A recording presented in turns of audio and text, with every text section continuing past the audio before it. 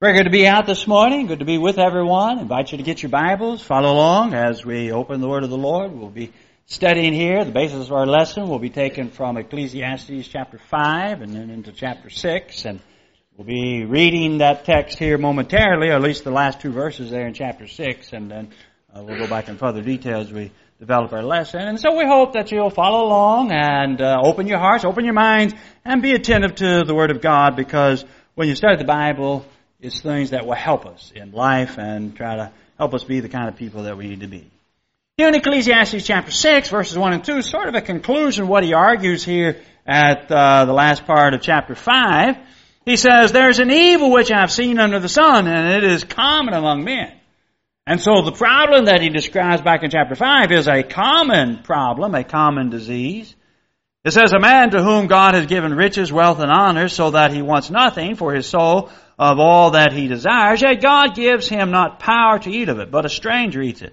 This is vanity. It is an evil affliction." That's from the King James 2000 version. An evil affliction. An evil disease. Another translation so gives. A grievous disease. Another translation gives. A painful affliction. From a different version.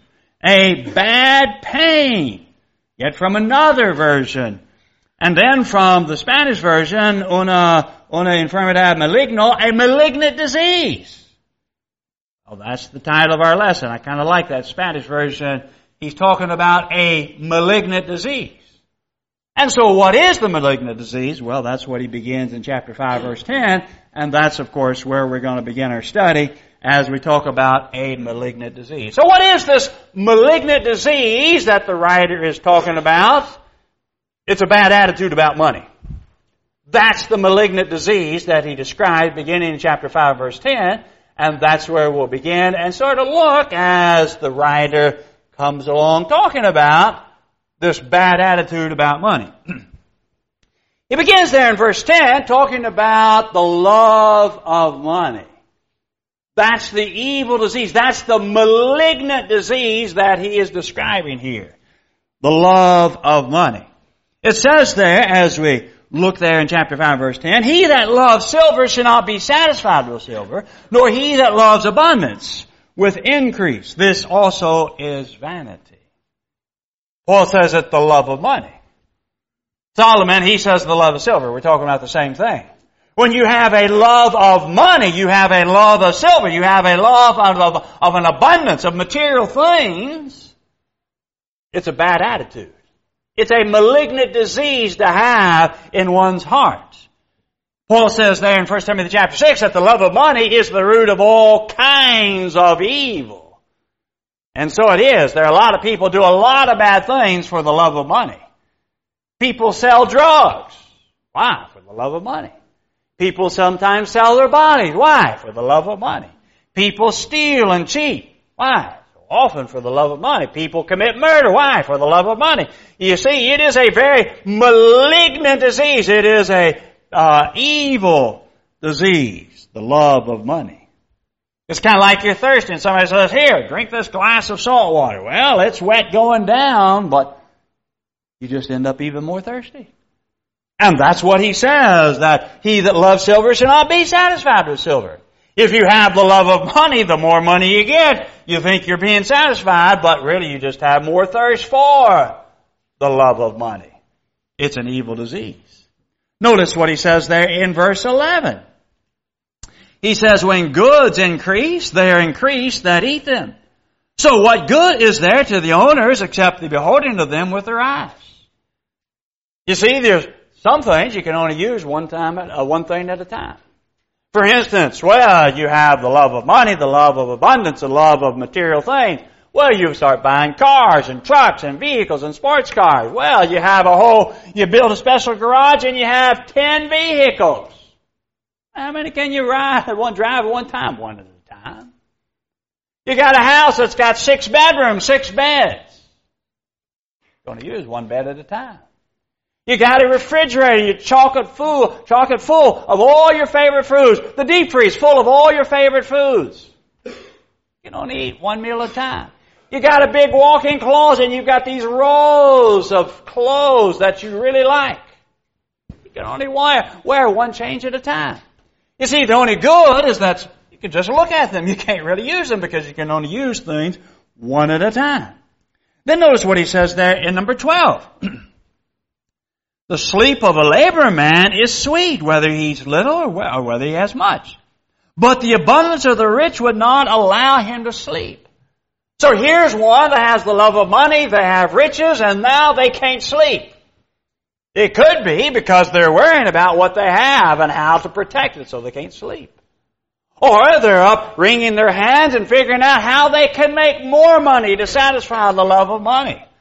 So sleep is taken from them. But the laborer man, the common worker, well, he done his 8 hours, he goes home, relaxes, goes to bed and sleeps well at night. But not the rich. You see, it is a malignant disease, love of money. And then notice number 13. There's a great evil which I have seen under the sun, namely riches kept by their owners to their hurt. I think of the story I read in Guinness's Book of World Records. You know, they got all these world records, who does this and who does that, and who eats the most hamburgers, who ate the most hot dogs. They had a world record of the greatest miser. This lady lived back in the 1920s. She had like $23 million. $23 million, that'd be like $23 billion today. But she had $23 million. She had a nephew that got hurt real bad, had a real bad cut on his arm. And they're going to this place and trying to find a free clinic. Well, since this wasn't a free clinic, well, let's go over to this other place and see if we can find a free clinic to take care of her nephew. And because they were delaying, he wound up having his arm amputated. He had $23 million. You see, that's exactly what the wise man said. You're keeping these riches to your own hurt. In verse 14, he says, but those riches are lost by a bad venture. When he begats a son, there is nothing in his hand. The point is that sometimes this calamity can take everything away. I mean, you can have riches today and something happens, boom, it's all gone. I mean, there were people back before the stock market crashed in 1929. They were millionaires and they were taking a ship over to England. Stock market crashed. They couldn't, there was no communication. There was no way to get back in time and they couldn't save. They went over millionaires, they came back paupers. What's the point? Our wealth, our riches can be lost momentarily. And they can all be taken away. We never know what comes. And then notice number 15 and 16. As he came forth of his mother's womb, naked shall he return to go as he came, and shall take nothing from his labor, which he carry away in his hands. And this also is a great evil. Just as he came, so shall he go. And what profit has he who has labored for the wind? Paul cites that idea in 1 Timothy chapter 6 also. We are born with nothing, and we will leave with nothing. And so why do we just covetously and stingily, we hold on to what we have and have this love of money and wealth and possessions? Because you can take nothing with you. Because as we come with nothing, and as we will leave with nothing. Now, it's possible we can send our treasures ahead, that is, investing in spirituals, laying up treasures in heaven. The children of God we can do that by investing in the kingdom of God, investing in the work of the Lord, in doing the will of the Lord. But we're not going to take anything with us. And so why should we cling to it? Kind of like the illustration I heard about how they would capture monkeys in Borneo. They would get a coconut and they would cut a hoe out of the coconut and they would have it like, a chain or a rope to a rock, big rock, and they would put rice in there. And the monkey would put his little hand down in that hole and he'd get a big handful of that rice. Well, when you have a big handful, you can't pull your hand back out. You can let the rice go and your hand slip back out. But they'll reach down in there and get a big old handful of that rice, and here's somebody coming and they're all excited, but they're not. They won't let go of that handful of rice to save their own life. And sometimes we cling to our possessions to our own destruction with the love of money. This malignant disease, this bad attitude of money that the wise man talks about in our text. But then he does talk about there is the right attitude about wealth, beginning there in verses 18 through 20. Well, let me read verse 17. All his days also he eats in darkness, and he has much sorrow and wrath with his sickness. See this spiritual malignancy? But then he talks about kind of the positive side. Behold, that which I have seen, it is good and fitting for one to eat and to drink and to enjoy the good of all his labor that he takes under the sun, all the days of his life, which God gives him, for this is his lot. Every man also to whom God has given riches and wealth, and has given him the power to eat of it, and to accept his lot, and to rejoice in his labor. This is the gift of God. For he shall not much remember the days of his life, because God keeps him busy with the joy of his heart. Here we have the person has the right attitude about material things. Because material things, money is simply an instrument, a medium of exchange. And the person with the right attitude about money, not for the love of money and greedily wanting to store up money and hug it and kiss it and just love it to death, no, sees the money. Well, it's just an instrument for good. It's an instrument to do good things in this world. To enjoy what we have because we recognize where it comes from. I like that picture. It was an old painting. And it's a picture of an older man, a bearded man. And he's sitting at the table. All there is on the plate is some bread. But he stops to give thanks for the bread. Because he recognizes where it comes from. To enjoy what, even though a very simple meal, he's there to enjoy what God has given him.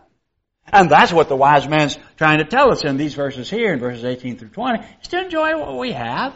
To recognize that it comes from God, that we give glory to God, we give thanks to God, we appreciate God, and we recognize it comes from God. But riches are fleeting because they can be here today and gone tomorrow. And we use it as an instrument of good in the kingdom of God, in the service of the Lord. And to have the right attitude toward money, not to be covetousness, not with the love of money in our heart, but an appreciation that we use what we have, our blessings, in God's service. Yeah, that's the way it ought to be. Then as we saw there in chapter 6, Solomon said this is a common problem.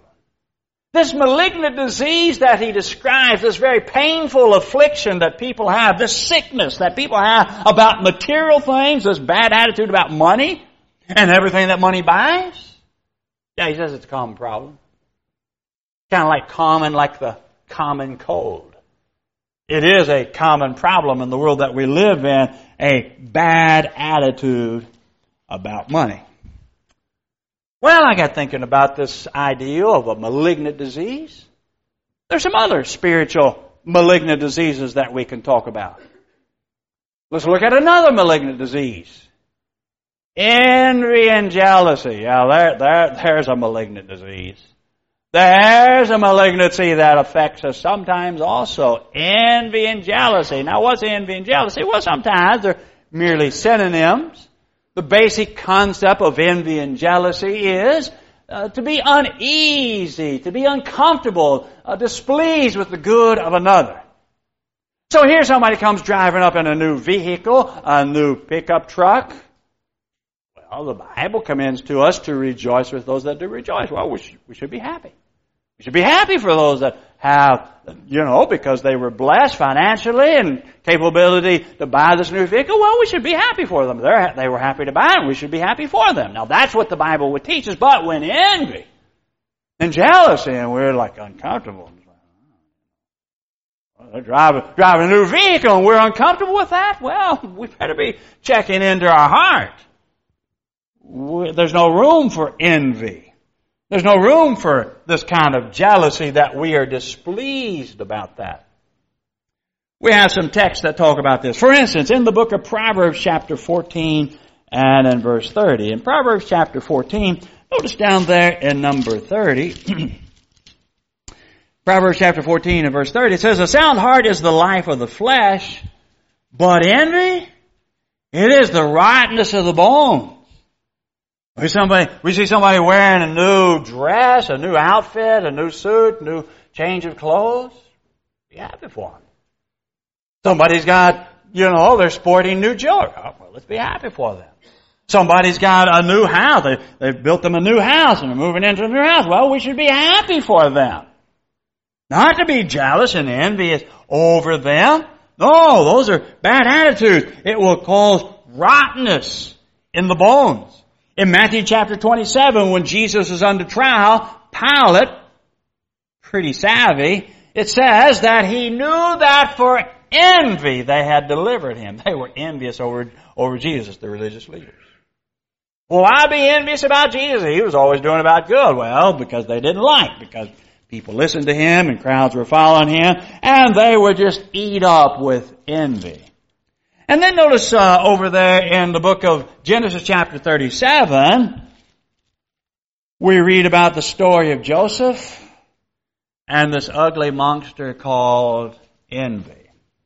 In Genesis chapter 37, verse 4, it says, "And when his brethren saw that their father loved him more than all his brethren, they hated him, and could not speak peaceably unto him." Now, why are they blaming this on Joseph? Just because Dad showing him favoritism, not a good idea, but that would have been Jacob's fault. Why weren't they angry with their father? But no, they have envy toward Joseph, because he's the one that is the favorite child. But they have envy toward him. Notice there in number 5. "And Joseph dreamed a dream and told it unto his brethren, and they hated him yet more." You see, envy so easily just slips right into this displeasure of hatred. Look there in verse 11, "And his brethren envied him, but his father observed them." After telling them about these stories of how they would ultimately bow to him, we're not bound to our kid brother, no way. But envy was eating them up. And so much so that they were thinking about killing him, but better sense prevailed, so they wound up taking him and selling him into slavery as we read through the chapter. Well, then they got to tell Dad something. So they took that coat of many colors that Jacob made, and they put goat's blood, the kid's blood all over that, and they bring it to their father. And they said, "Well, we found this. Do you know whose it is?" Well, he recognized it's the coat that he had made. And look there in verse 33, in Genesis chapter 37, verse 33. "And he knew it and said, It is my son's coat. An evil beast hath devoured him."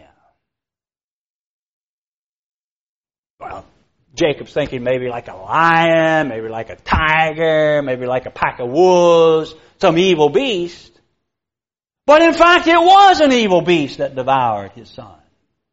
It was the evil beast of envy and jealousy. It ate up these brethren of Joseph. It's a malignant disease, envy and jealousy. Let's be happy with what we have. Let's be happy when good things happen to somebody else, that we're happy for them. Wouldn't we want somebody to be happy for us? We get our new car, we get our job that we wanted, and we're happy about it. Well, don't we want other people to be happy for us? Well, yeah. Well, when that happens to somebody else, let's apply the golden rule so we'll be happy for them, not be filled with jealousy and envy. Not having this uncomfortable feeling and this green-eyed monster called envy. Yeah, it's a malignant disease. There's another malignant disease that we might talk about, and that is the spirit of liberalism. Spiritually, that attacks people at times. Now, what do we mean by liberalism or being liberal-minded? Well, when you look at the definition of being liberal, it means to be loose or lax, not constricted or confined to the law of God. That's what I mean when I read, and we'll see some examples of what it means to be liberal about the Word of God. Side note. You want to talk about being liberal with money? In giving? Great quality. Great. Be loose and lax with your wallet. Be loose and lax with your money in giving to the work of the Lord. Great quality. Great quality for liberalism when it comes to your money. When it comes to giving. Be a liberal giver. When it comes to the Word of God, let me tell you something. It's a bad attitude. It is a malignant disease. When we think that I'm not going to be constricted by what the Word of God says, and I'll just do what I want. Let me tell you something. That liberal mindset, that's a bad attitude. It's a malignant disease. Let's look at examples of what I'm talking about. In the book of Leviticus, you've got the sons of Aaron, Nadab and Abihu. And in Leviticus chapter 10, notice there in those first two verses, it says, And Nadab and Abihu, the sons of Aaron, took either of them his censer, and put fire therein, and put incense thereon, and offered strange fire before the Lord, which he commanded them not. Now, they were told where to get the fire. It was from the altar burnt offering. But being liberal-minded, that we're not going to be confined, that, fire's fire. I mean, what's the big deal? We'll just bring some fire from home, and it'll work just as well because fire's fire. When you put that incense, it's going to burn, it's going to fill, and that's what we're supposed to be doing, offering incense. But that's not what God said. God told them to offer the incense, and He told them where to get the fire. But they, being liberal-minded, offered strange fire. Now, how did God feel about that? Verse 2. And there went out fire from the Lord and devoured them, and they died before the Lord. You see, when we become liberal-minded, that we're not going to be constricted or confined to what God says, and we'll just do whatever we want, or whatever we think will be acceptable. Well, let me tell you something. That's a malignant disease to have. Our attitude is, hey, we want to go by what God says. We want to be a people of the book. We want to do just what God says. God tells us what we need to do, and that's what we're going to go by. We want to go by this book here. We want to go by God's instructions. Nadab and Abihu, being liberal-minded, thought, well, we'll just do whatever we want in offering this incense. We'll just bring strange fire. Well, it didn't work. It's a malignant disease.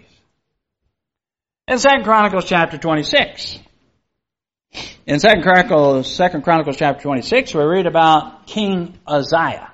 King. Powerful individual in the nation of Judah there. Powerful individual. He's king. You think, okay, well, he's king. Well, he can kind of do what he wants to. Well, that's what he thought.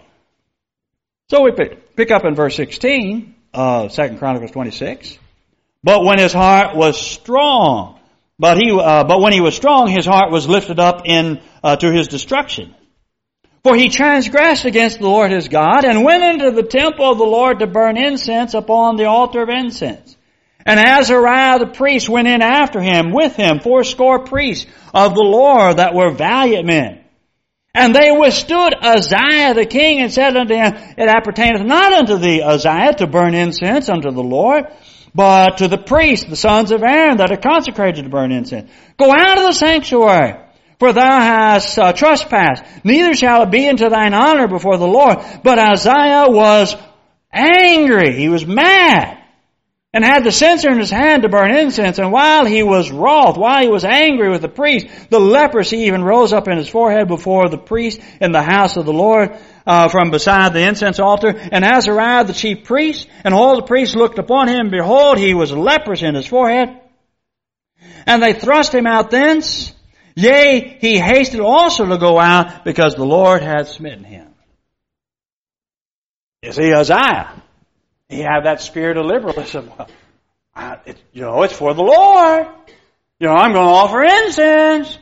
I'm king. And I'm going to do this. And they rebuff him and they rebuke him. But he still stubbornly, I'm going to do what I want to do. But it's not according to the law. The law says the sons of Aaron, the ones that are consecrated, they're doing it. No, he goes ahead and does it. He has this spirit of liberalism, going to do what he wants to do. Well, he suffers the anger of God. Leprosy starts breaking out all over him. And for the rest of his life, he was a leper. The spirit of liberalism.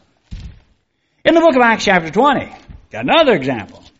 In Acts chapter 20, Paul talking to the elders, the overseers of the congregation. And he says there in verses 29 and 30, For I know that after my departing shall grievous wolves enter among you, not sparing the flock. Also of your own self shall men arise speaking perverse things to draw disciples away, away disciples after them. When you have somebody that begins to speaking perverse things, has a liberal mindset, yeah, but, well, this is what the Bible says. Well, yeah, I know that's what the Bible says, but, blah, blah, blah, blah. The spirit of liberalism. Not going to be constricted and confined to the Word of God, to what the Bible says. That's a malignant disease. And you look at the same point there in 2 Thessalonians, but same point. Another malignant disease, being half-hearted, being half-committed. There's another malignant sickness that people have in our world. In James chapter 1 and verse 8, James says, a double-minded man is unstable in all his ways. That is somebody that's sort of halfway committed to the Lord, sort of like 1 foot in the church and like 1 foot in the world. Sort of wavering back and forth. Unstable. A double-minded man. Literally it means two-souled, cycles. Two-souled. That is, you got a mind to want to serve God, but then you kind of got a mind to be a part of the world. No. It just brings misery. Now the devil, he'll take half-hearted commitment, but not the Lord. It's a malignant disease. In 1 Kings, when you have the problem there with the prophets of Baal in the days of Elijah and Ahab, and Elijah, he confronts the people and he says, how long halt you between two opinions, or how long halt you between two? Are you going to serve Baal or are you going to serve Jehovah? Make up your mind. Quit the fence straddling. Quit being half committed, half-hearted. If Jehovah is God, serve Him. If Baal is God, we'll serve Him. And then the challenge, to bring fire from heaven upon the sacrifice. But the point here, don't vacillate between the two. Don't be sort of wishy-washy about all this stuff. In the book of Revelation, chapter 3, we read about the brethren there at Laodicea. What was the problem? This malignant disease of being lukewarm, half-hearted. It says there in Revelation chapter 3, beginning in verse 14, the Lord says, these things saith the Amen, the faithful and true witness, the beginning of the creation of God. I know your works, that you are neither cold nor hot. I would that you were cold or hot. So then, because you are lukewarm, neither cold nor hot, He says, I will vomit you out of my mouth. The Lord says, I'd rather you, if you're not going to be hot, I'd rather you just be an atheist. Just don't even make any pretense. If that's what you're going to do, this half-hearted stuff is just nauseating to me. I'd rather you just be an atheist. Just be some agnostic out here that never darkens the door. Okay, that would be better than being lukewarm. He rebukes them. He tells them to be zealous, be on fire, be wholehearted for the Lord. Don't be this half-hearted. Don't be this half-committed, fence-straddling. Be part in the church and part in the world. Make up your mind and either be in the Lord altogether, or just don't be anything. But being half-hearted, it's nauseating to the Lord. It's a malignant disease. It's a sickness spiritually. Let me look at another one. Bitterness, a root of bitterness can well up in the heart. The Bible warns about that. Bitterness is a word that means sharply, a sharp, disagreeable taste. To be soured, to have a sour disposition. That's a malignant disease. We read about it, for instance, in the book of Hebrews, chapter 12. In Hebrews chapter 12, look down there in number 15. The writer says, looking diligently lest any man fall or fail of the grace of God, lest any root of bitterness springing up trouble you, and thereby many be defiled. To have a bitterness in a heart. It could be different reasons. Maybe some calamity comes our way. Some problem comes our way. Some reversal comes our way. And we get bitter. We think, well, why me? Why is this happening to me? And so we have this bitterness in our heart. Something happens that wasn't right. Maybe some brother, some sister does us dirty, and we have these bitter feelings in our heart. Well, you can't stop what other people do. Doesn't mean you have to be bitter. Doesn't mean you have to have this sour disposition about life. We live in a world that there's problems, there's persecutions, there's troubles, there's sicknesses, there's infirmities, there's death. There's all kinds of injustices that go on in the world. I mean, just look at Jesus. If you think problems are bad, just look at Jesus and what He suffered. But don't get bitter about things. Things happen in the world that we live in. But don't let bitterness well up in your heart. You got the case there of Simon who was converted, who had been a sorcerer. And when he saw all the power that the apostles had, he wanted to buy that power to distribute these things upon others. And Peter tells him there in verse 23, "For I perceive that thou art in a gall of bitterness and a bond of iniquity." You see, we can be bitter. And then I think there in the book of Proverbs, in Proverbs chapter 18. In Proverbs chapter 18 and verse 19, there's an interesting proverb here. In Proverbs chapter 18, look down there in number 19. Proverbs 18:19, it says, "A brother offended is harder to be won than a strong city, and contentions are like the bars of a castle." Sometimes people get offended. They get all bent out of shape. Something happens and they get hurt. They get their feelings hurt. And that wells in their heart. And instead of just confronting it, they just let it stay there. Instead of going to the person that maybe has said something to them and getting off their chest, they just let this thing just dwell in their heart. And they become bitter. And they just have a bad attitude. Well, it's a malignant disease. If you have something you need to say, you need to say it. You got a problem with somebody, just go talk to them. I was pretty clear about that. If you got a problem with somebody, just go talk to them about it. Matthew chapter 5, Matthew chapter 18, whether they did it against me or I did it against them, you just go talk to them about it. And get it, at least from your aspect. Maybe they won't, maybe it won't get settled, but for you it will get settled because you've gone and talked to them and get it off your chest. Don't let bitterness well up in your heart. It's a malignant disease. It's a sickness. And then let's look at another one. Compromising to the world. Moral compromise. Sometimes that happens.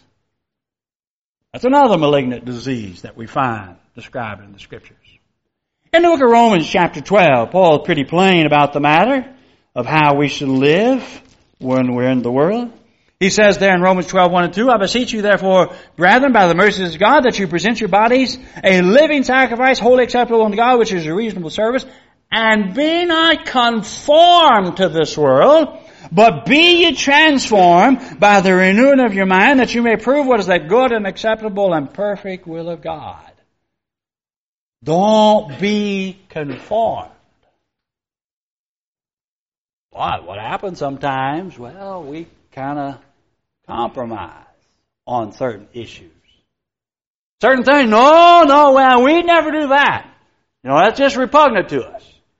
Like homosexuality, lesbian. We never do that. Okay, problem. That might be, you never do that. But now something else, that's a moral compromise. Maybe we might kind of change the standard a little bit to accommodate what we want to do. In Revelation chapter 2, you've got described there the doctrine of the Nicolaitans. There in Revelation chapter 2, verse 14, it says, "But I have a few things against thee, because thou hast them that hold the doctrine of Balaam, who taught Balak to cast a stumbling stone before the children of Israel, to eat things sacrificed unto idols, and to commit fornication. So hast them that have the doctrine of the Nicolaitans, which things I hate." Now, exactly what was the doctrine? I don't know. But contextually, it was a doctrine of compromise. You see, that's what Balak said. If you could get the people to compromise morals by committing fornication, you're going to create a big problem for them. And so they put forth the women there, and next thing you know, the Israelites were involved in fornication and created a big problem. Why? Because God says you're not to do that. Like, flee fornication. Here they are involved in fornication. And so when we morally compromise on whatever the issue, now we might say, well, no, I never. This is interesting. Went to Jamaica several years ago. And you didn't say you had a boyfriend or girlfriend, if you were single. Because when they say boyfriend or girlfriend, that meant like somebody lived with them, not just sort of seeing them or dating them. It was like they lived with them in fornication. And it was interesting in the Jamaican culture, if you committed fornication and you're just shacking up with somebody, that was no big deal. But now homosexuality, that was like a taboo that nobody, went along with homosexuality. To them, that was just awful. That was just a terrible sin. But fornication, both of them are immoral, both of them are wrong. But they have this double standard. It's like, homosexuality, that's bad. We don't tolerate that here in Jamaica. We don't go along with that. But now fornication, they didn't bat an eye about that. You see, whatever the issue is, I think we might tell a few white lies. We might be immodest. I seen something on social media.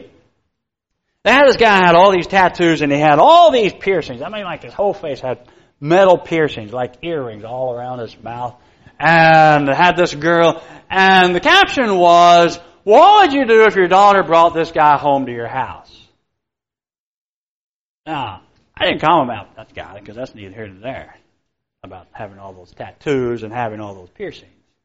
My comment was, this girl, she like almost exposed her whole breast with immodest apparel. My point would be, I'd be talking to my daughter, why are you wearing this immodest apparel? Because that's a biblical issue.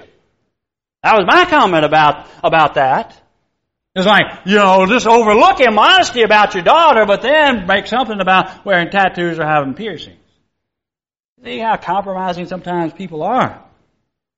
Well, it's a malignant disease. If God says this is wrong, well, it's wrong. No matter who does it. Call a spade a spade.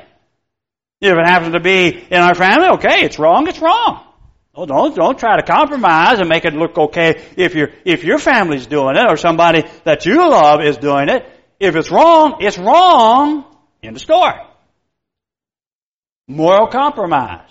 Yeah, that's a malignant disease. So we talked about several diseases. But we have the great physician. And that's Jesus. And we have the cure. And the cure is the gospel. That is, the gospel taught, learned, and applied. That's the cure to every malignant disease that we suffer spiritually. Now, there's physical diseases, and here's treatments for this disease, here's a treatment for leukemia, and here's a treatment for flu, and here's a treatment for pneumonia, etc. Well, when we talk about spiritual diseases, we've got the doctor and we've got the cure. It's the Word of God. That's what Jesus tells us in His Word of how to cure whatever malignant disease it might be. Well, we extend the invitation of the Lord and Savior Jesus Christ. Maybe there's one here this morning that is in the sickness of sin, that you are sin sick because you have partaken and Satan has grips on you. And you want to get released from the grips of Satan? Okay, come to Jesus.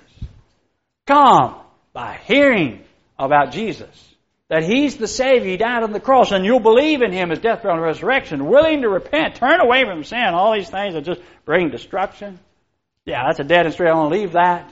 I'm just going to follow in the ways of Christ and in His teaching. Be willing to confess Jesus before men and to be baptized for the remission of sins. Yeah, you can become a Christian even today. To rise to walk in newness of life, grow and be faithful is the exhortation. If we do err, come back to repentance and prayer. We're going to sing this song in encouragement. Perchance there's one that needs to obey the gospel, that needs to make things right. Anyway, anyhow we can help, we're glad to assist while together as we stand and as we sing.